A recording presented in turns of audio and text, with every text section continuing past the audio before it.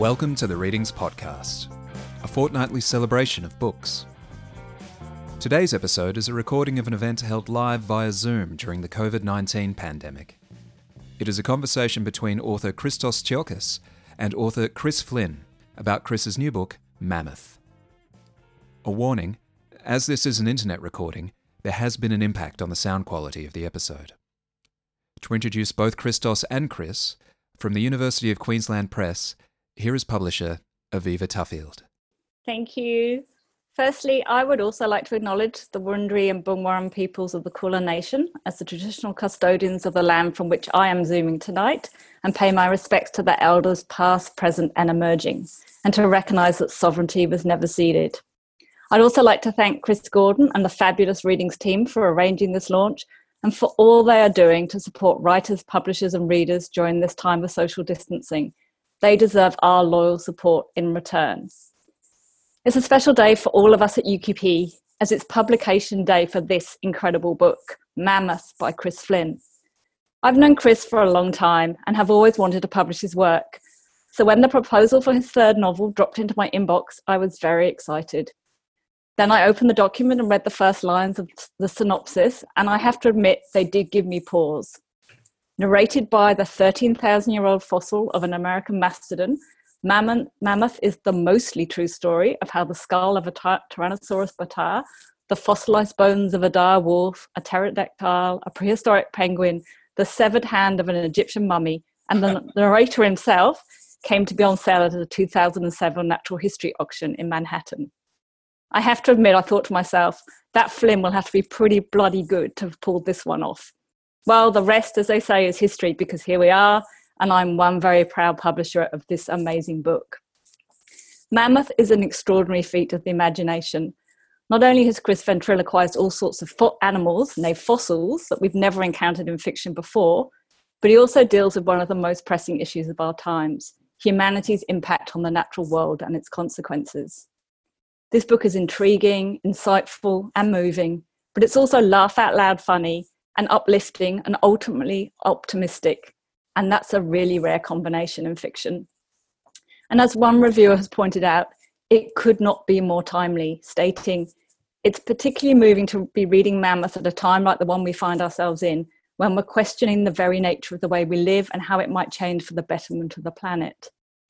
And once you finish reading and learn how deeply researched this book is, and how much of what you'd assume was just Flynn blather is actually rooted in fact, your mind will be further blown. This book embodies the dictum that truth is stranger than fiction, but fiction tells it better. Before I hand over to the hominid of the moment, I just want to pay tribute to Felicity Dunning, who is Chris's editor at UQP. Felicity tuned into Chris's wavelength, strange as it is, and the two of them started channeling the different fossils' voices. And frankly, we're lucky, given they both studied drama, that they're not reenacting a scene for us online tonight. For all I know, perhaps the two of them are TikTok famous for some fossil dance. Congratulations, Chris. What a triumph this book is. And this is how we clap in the online silent world. You just wave your hands. Yay to Chris. Now I'd like to introduce Christos Tsiolkas, who has generously agreed to be in conversation with Chris Flynn tonight about Mammoth. Christos hardly needs any introduction, but as we know, he is the author of 6 novels, including Loaded, which was made into the feature film Head On, The Jesus Man and Dead Europe, which won the 2006 Age Fiction Prize and the 2006 Melbourne Best Writing Award. His 4th novel was the international bestseller The Slap, and his latest novel, Damascus, recently won the 2020 Victorian Premier's Literary Award for Fiction. Over to you, Chris and Christos. Look, it's a triumph is absolutely the right word. I said, Chris, and I mean this. I'm really glad we're able to do this, because I want there to be a space to celebrate Mammoth. I think it is remarkable, just as Aviva said. I would so wish it was in a physical space where I could give you a big hug and to just convey how much, how impressed I am, how moved I was by the novel, how I was astonished. And I think I said that kind of writing to you all about the book, that you put me right in the head of, or in the space where I within a few lines, were believing that I was listening to the voice of a 13,000-year-old mammoth. Okay, so that is a remarkable achievement that you've done, sir, and it's also a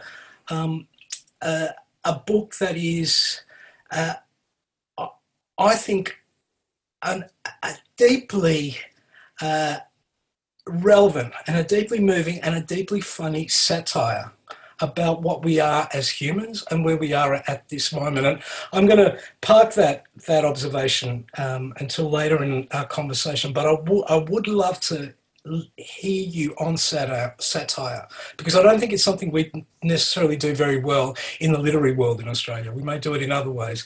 But I do want to acknowledge you've done that, and I think that Mammoth is a remarkable satire, and I think that's an achievement that I want to be acknowledged.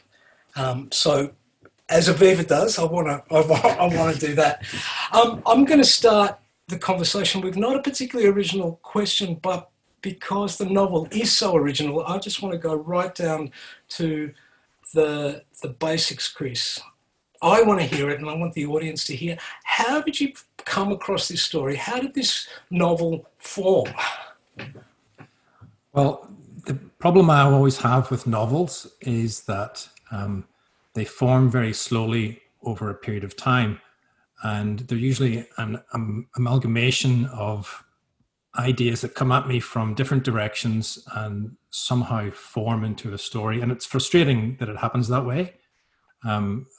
I wish I could just say, well, it just came up to me one day, the idea of writing a story from the point of view of a mammoth. But it was a long time coming, the story. The actual writing of the story was much shorter than the conception of the story and the thinking about the story. I don't know about you, but I often, the way I work is I'll spend probably several years thinking about a story and not actually writing anything at all.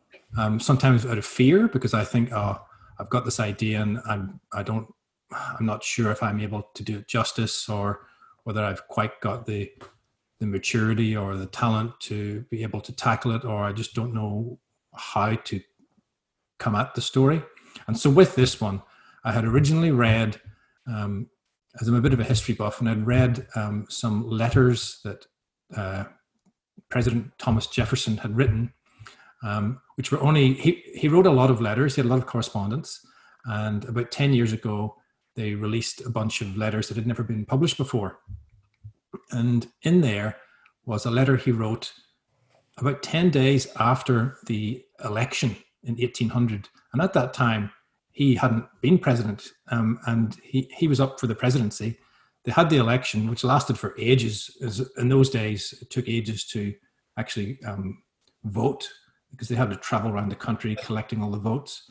But the election was done, and it was early December, and they wouldn't actually be able to count all the votes and decide who had won the presidential election until February of the following year. So he had just conducted a presidential election, and a week later he was writing letters to people asking them, could they find him some mammoth bones? And in fact, could they find him a live specimen? Because he didn't really know, as a lot of the new Americans didn't know, what was out there.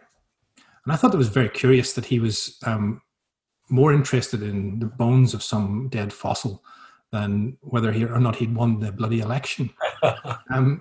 And it turned out, of course, that he was fascinated with the history of America prior to the white man coming there. And he wanted to prove to the Europeans that America was this big, powerful, strong nation.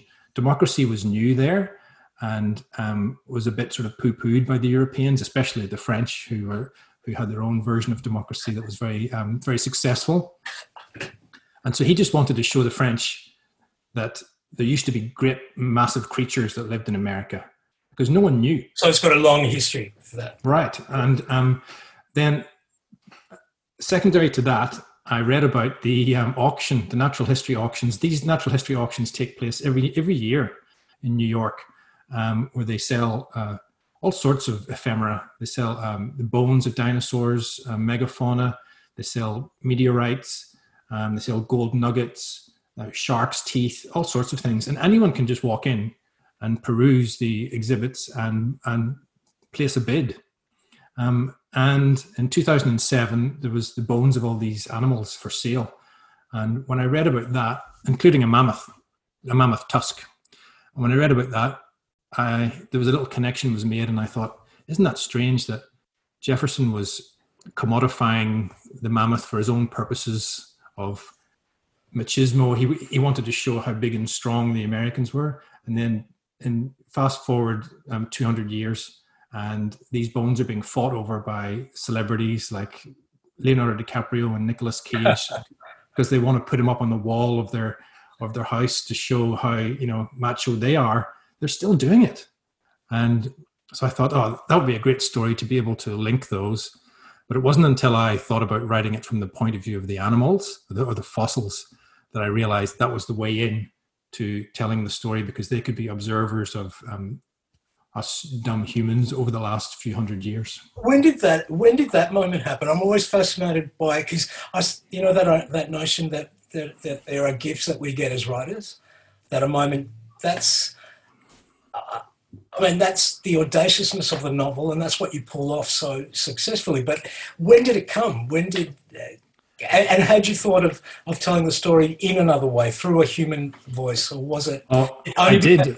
I actually had a few earlier drafts of the novel that were told from the point of view of one of the Irish characters, and it was set about 30 years prior to 1800, and he was one of the group of pioneers who was recruited to go out into the wilderness and try and secure some mammoth bones.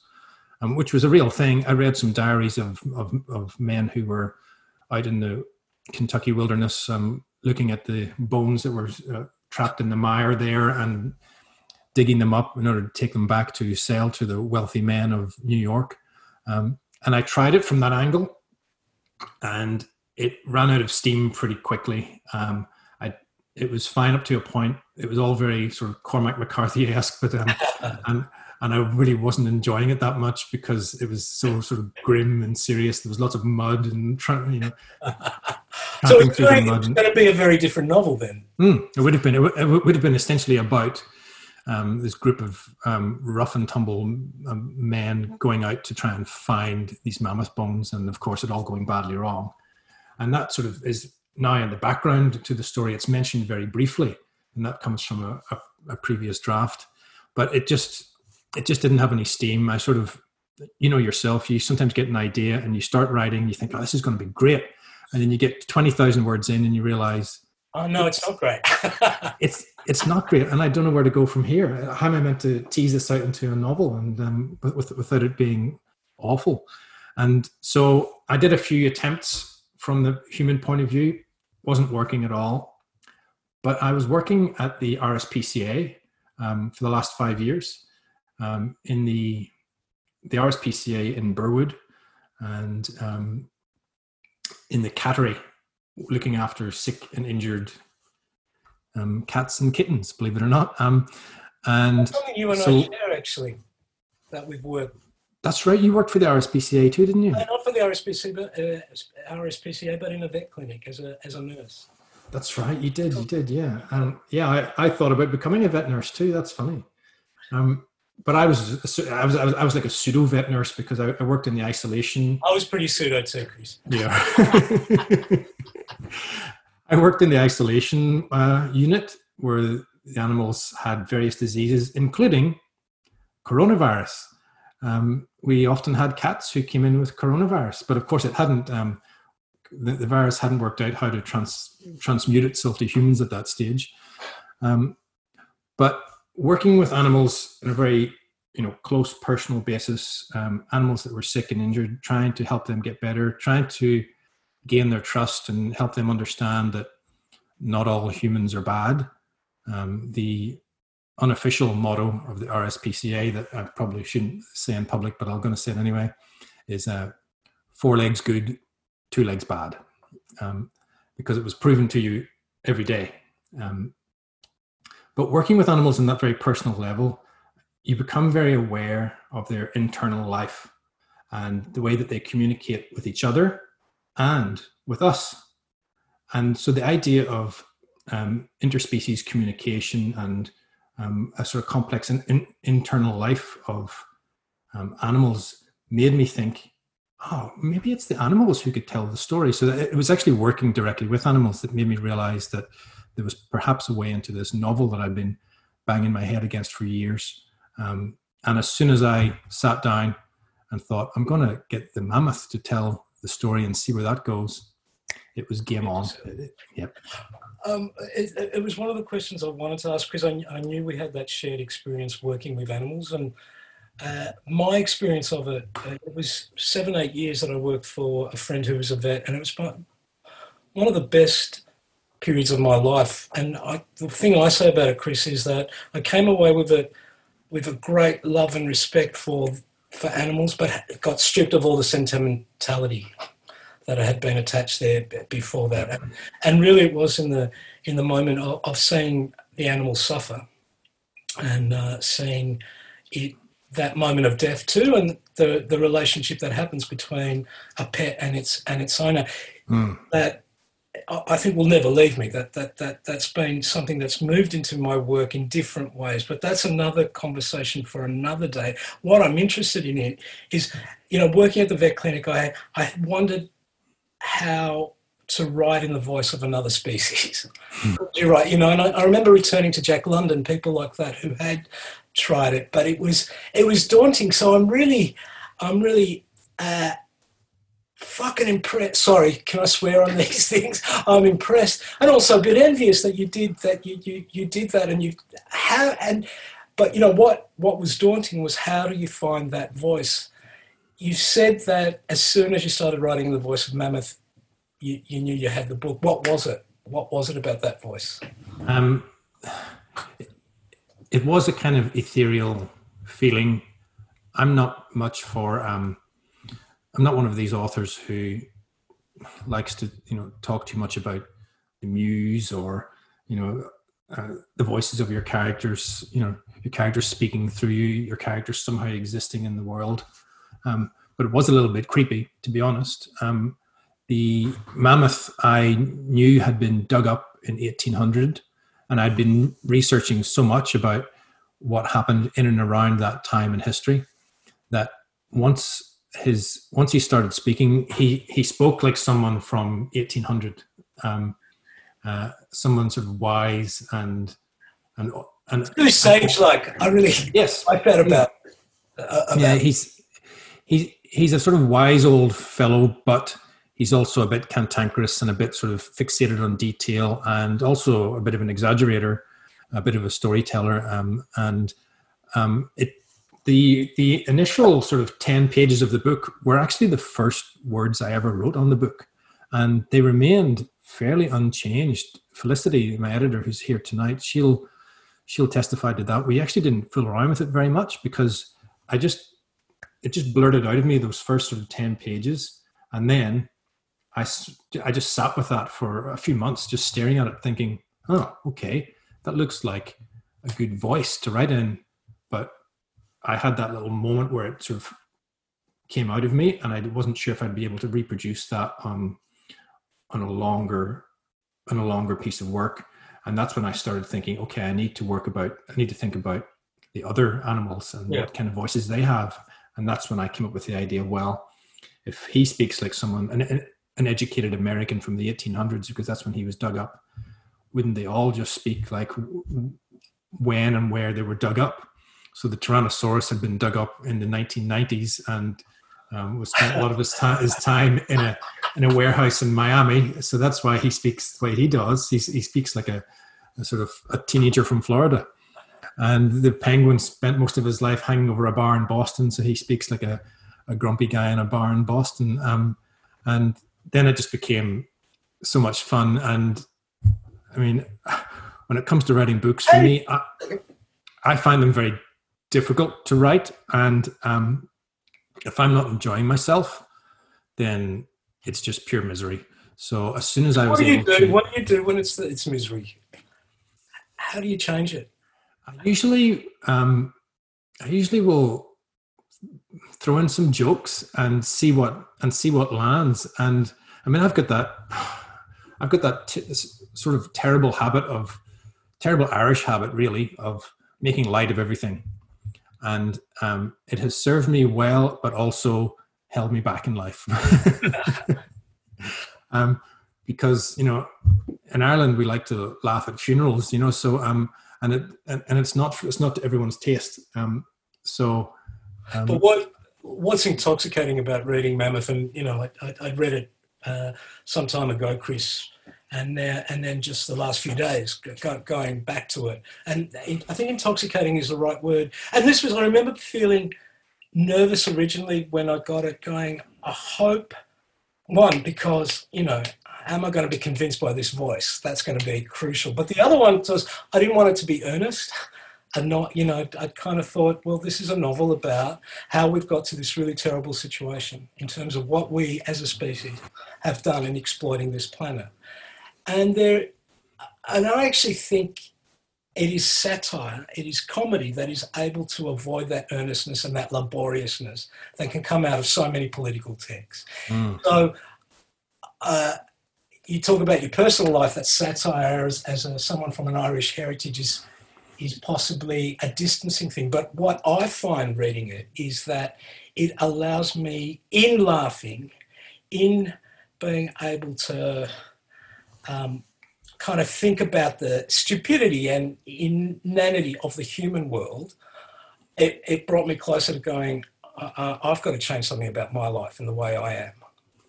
Right, I mean, humor satire, that's the gift that you've offered in this book. Well, that's very generous of you. And I do love satire. And I don't think, you mentioned at the top that we don't probably have enough satire in Australia. And I do agree with that.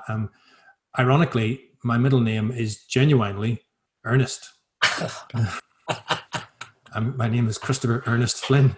But I'm not a very earnest person at all. And my father's Ernest, and he's not very earnest either. I have a little bit of an issue probably with the over earnestness of a lot of Australian fiction. Yeah. It gets on my nerves a little bit because it's a little bit at odds with Australian life to me. I mean, I came here 20 years ago, and to me, Australia is quite similar to Ireland, except it's sunnier here. But the people are so friendly and love to laugh at each other all the time. And I wish that was reflected a little bit more in literature and film and other, Australian art forms. I do worry that in Australia we still haven't quite grown into ourselves and are a bit worried about what the world thinks of us. And we think that we have to be deadly, deadly serious in order to be taken seriously. And also, humor in Australia is probably a little bit associated with larrikinism and the old sort of Paul Hogan shows, and we're a little bit embarrassed about that, and so people are a little bit nervous about being funny in art in case it gets sort of dismissed as being silly. But humor is a great vehicle for delivering a serious message, and something that's just relentlessly serious I find very hard to take in.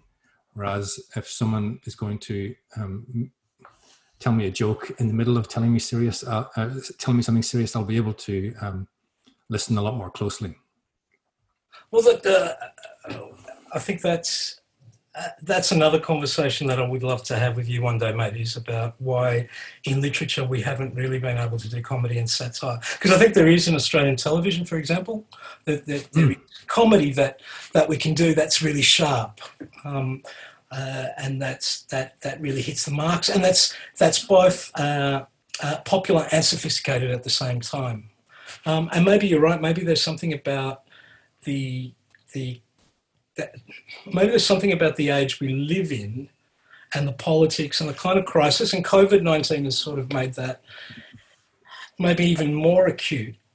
That pushes towards earnestness and kind of saying things in black and white. How did you avoid that temptation with Mammoth?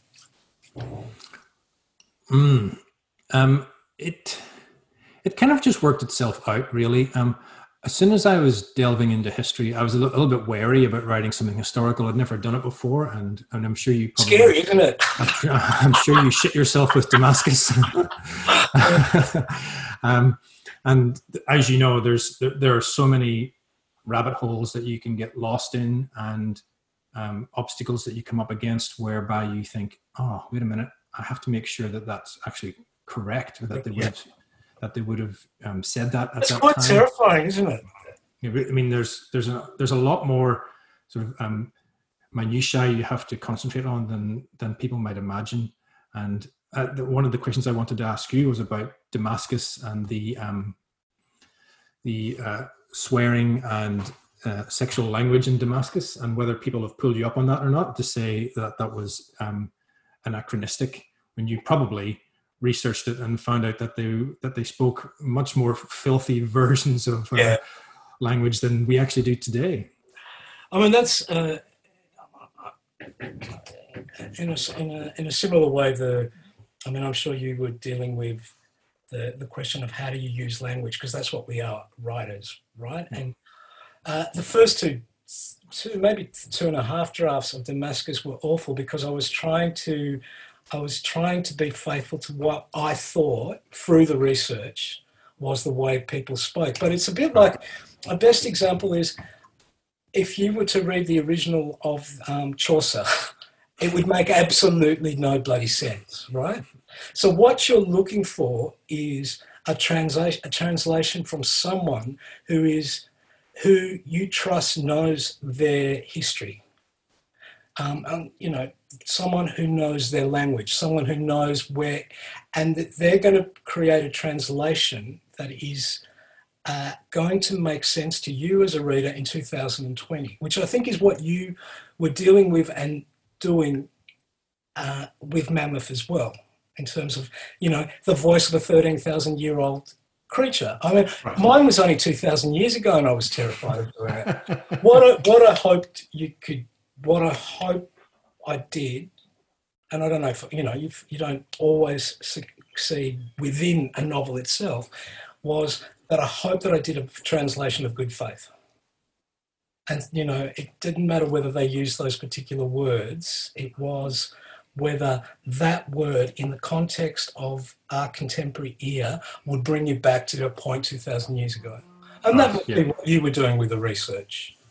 I actually really enjoy that etymology stuff, looking into the origin of words and phrases. And Felicity and I Aviva mentioned that we quickly fell into step with each other because we found a commonality. I mean, we're former actors, so we enjoyed the theatricality of it all, but also the looking at the origin of words. I find that stuff fascinating. I love that. And we had to be very careful, but it was fun. I mean, I'm sure some people would hate it, but we really enjoyed, doing edits on the manuscript where we would pull each other up and say, wait a minute, what about this word? Is that a word that someone would have used in the year 1801? When was that word invented? When did it first come into common parlance? And you can get caught out very easily by things you think are old are not, and things you think are new are not. They're old. One of the ones that, there was a phrase one of the characters used, he says, the hair of the dog, which is, when you're hungover and you have another drink. And I think Felicity and I both thought, that's going to be pretty modern. It's not. It's 4,000 years old. And that's something they used in ancient Syria, and in a very literal sense. So if you were hungover or affected by drink, you would make up a potion of some herbs, some oils, and you would take some shavings off your dog and you would mix it in. And it was believed that would make you feel better. It's a pity that I'm a cat person. My friend, if we were in the readings bookshop, Chris Gordon at the back would be giving me a sign that it's time to go to questions. But being on Zoom, I get a little orange button that flashes. So we've got people who want to ask you questions, Chris. So I don't know how we're going to do this. Let's ask away. Well, we can do it a couple of ways, Christos. We can. I can get you to read them out. I'm sending them over to you, or I can read them out. But I keep sending them to you. But I guess let's start with one from Tony Birch. What do you think about that? Should we do that? Let's do that. Yeah. He says, considering Flynn, considering Christos's point, what we are as humans in the writing of Mammoth, and now with its publication, do you have a view on our ability to deal communally, and not only with the issues your fiction deals with, but crises such as climate change and the current global coronavirus pandemic? If you could just answer that in a brief few statements, that would be terrific, Chris. Right, that's a fair question. I noticed Tony has a mouthful of noodles, so it's just as well we didn't throw over to him to ask. I am an optimist, and I know that's probably a little bit rare for writers, but I believe that that intelligence and creativity and imagination will win in the end. That they will trump. We can never use the word Trump again, can we? Will trump things like greed and stupidity. And one of the things that I have enjoyed with Mammoth is presenting, I mean, it's not giving away the ending too much, but presenting an ending whereby it's a hopeful end. The idea being that we are actually cloning some of these creatures back to life. We are trying to correct some of our mistakes that we made in the past, where we destroyed entire ecosystems, and we're still doing that. But there are intelligent, imaginative people out there trying to think of ways we can claw ourselves back from the brink by putting ourselves back in touch with the natural kingdom and restoring them and allowing them to have the role in the world that they were supposed to have all along. And we live in, obviously amazing times, because there's always something happening in our world, good and bad. But I do believe that probably particularly now in the last few months and the coming few months, we do have a lot of time to reflect on our mistakes perhaps. And we are seeing, of course, incidentally or accidentally, we're seeing what happens to the world's climate whenever there's no airplanes in the sky, there's not many cars on the road, a lot of industry is shut down, and the wildlife is returning. I live on Phillip Island, and I can go for a ride on my motorbike and there's not a single other car on the road, and I have to be extra careful because there's way more animals than there was a month ago. There's tons of birds and creatures. Something ran across the road in front of me the other day. I don't even know what it was. I got a great message from a friend of mine in Mumbai, and she said, on one, I'm paraphrasing, but she said on one level it's distressing because I'm thinking of everyone out of work in a country there's a lot of poverty. But she said, I have not heard birdsong in all my life in this city the way I've heard it over the last month, which is an incredible, that's, having been to that city, that's an incredible thing that that world has returned to it. Now, Christine, do you want me to read stuff out, or? I think that's terrific. Have you seen that lovely one from Mia? Where do I see it? I sent it to you. As an email? No, on your... Why did I read it out? Yeah, I think you should read it out. Right, here we go. I'm being a papu. I don't know what that is. Old granddad. I don't think so.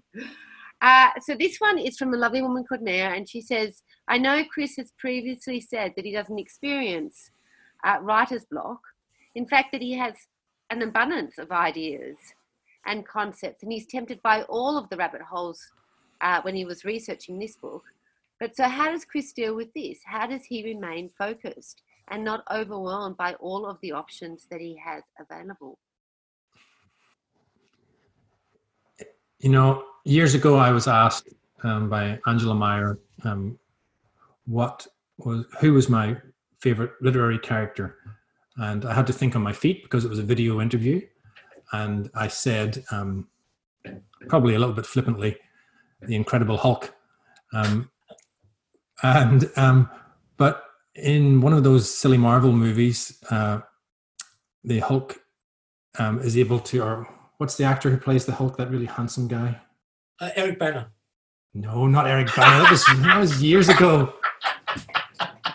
He's a pretty handsome guy. He is handsome. He is. The new Hulk in the Marvel movies. Anyway, he was able to suddenly change on the spur of the moment into the Hulk. And someone said, "How did you do that? You weren't angry." And he said, "I'm always angry." And so he can do it at any time. And to answer that question, I'm pretty much always overwhelmed by my creative brain, which I wish I could tone it down, turn down the volume sometimes, switch it off, because I can be in the middle of working on a project and fully into it, and suddenly a bunch of other ideas come in that seem so much more attractive, and you want to put the one you're working on to the side and give some space to these other ones. Years ago, I came up with the analogy that I was basically sitting at a desk. Everything was white. It was like I was in heaven. I'm sitting at a desk with my laptop, and there's a big queue of people, and that's all the ideas I have. And occasionally I stare up and look down the queue and think, bloody hell. And sometimes someone will jump the queue and make their way closer to the front because I like the look of them, and other ideas will sort of move to the back. But really what I should do is walk along the queue with a pistol and execute a few of them, because it can be very hard to know, Mia, which ideas will have legs and which ones are just fun ideas.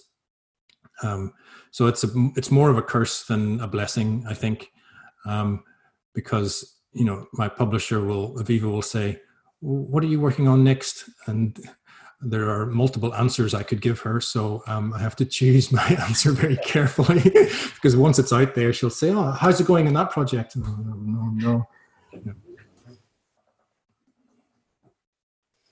Can I you can ask the next one, Chris? Do you think there is a time limit on an idea, Chris?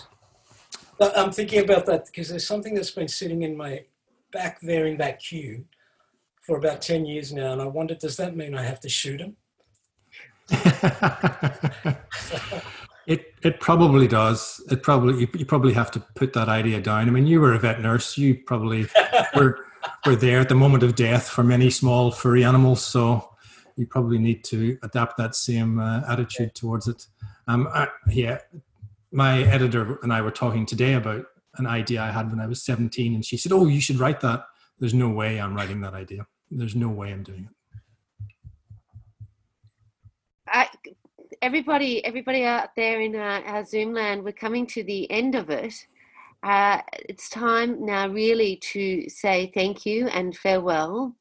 But before we go, I do want to let you know that a number of people have written to me tonight in the comment section to tell me that it's Mark Ruffalo, that in fact it plays. Oh, yes. And many of the audience members are with you, Christos, when they say, "He's very handsome." That's just a little by the by on tonight. To you, Mr. Flynn, to you, Chris Flynn, thank you so much, and congratulations. An enormous effort, and we are so pleased to have you here tonight talking about your book.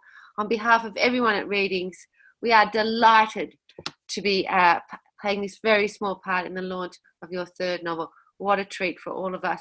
To you, Christos, you know that you are literally one of our favourite people in the world. That's very lovely, but I do want to say, because this is about Mammoth and it's about Chris's writing, that I use the word astonished, and I've talked to all of you about this, that that's what I hanker, whether it's a book, a film, a piece of music. You just want to be astonished, and I was astonished reading Mammoth. I'm just in awe of you, Mr. Flynn. Congratulations. It's a real proud honour to be able to launch this book. Thank you. Let's all wave. You can stream previous episodes of the Readings podcast on our website, where you'll also find all kinds of bookish recommendations and plenty of great books, music, film and TV. While there, you can sign up to our e-news or to receive the free monthly print newsletter, The Readings Monthly. Production and music for this podcast was provided by Tom Hoskins. All of our podcasts are recorded and produced on the lands of the Kulin Nation. We respectfully acknowledge the traditional owners of this land and that sovereignty is never ceded.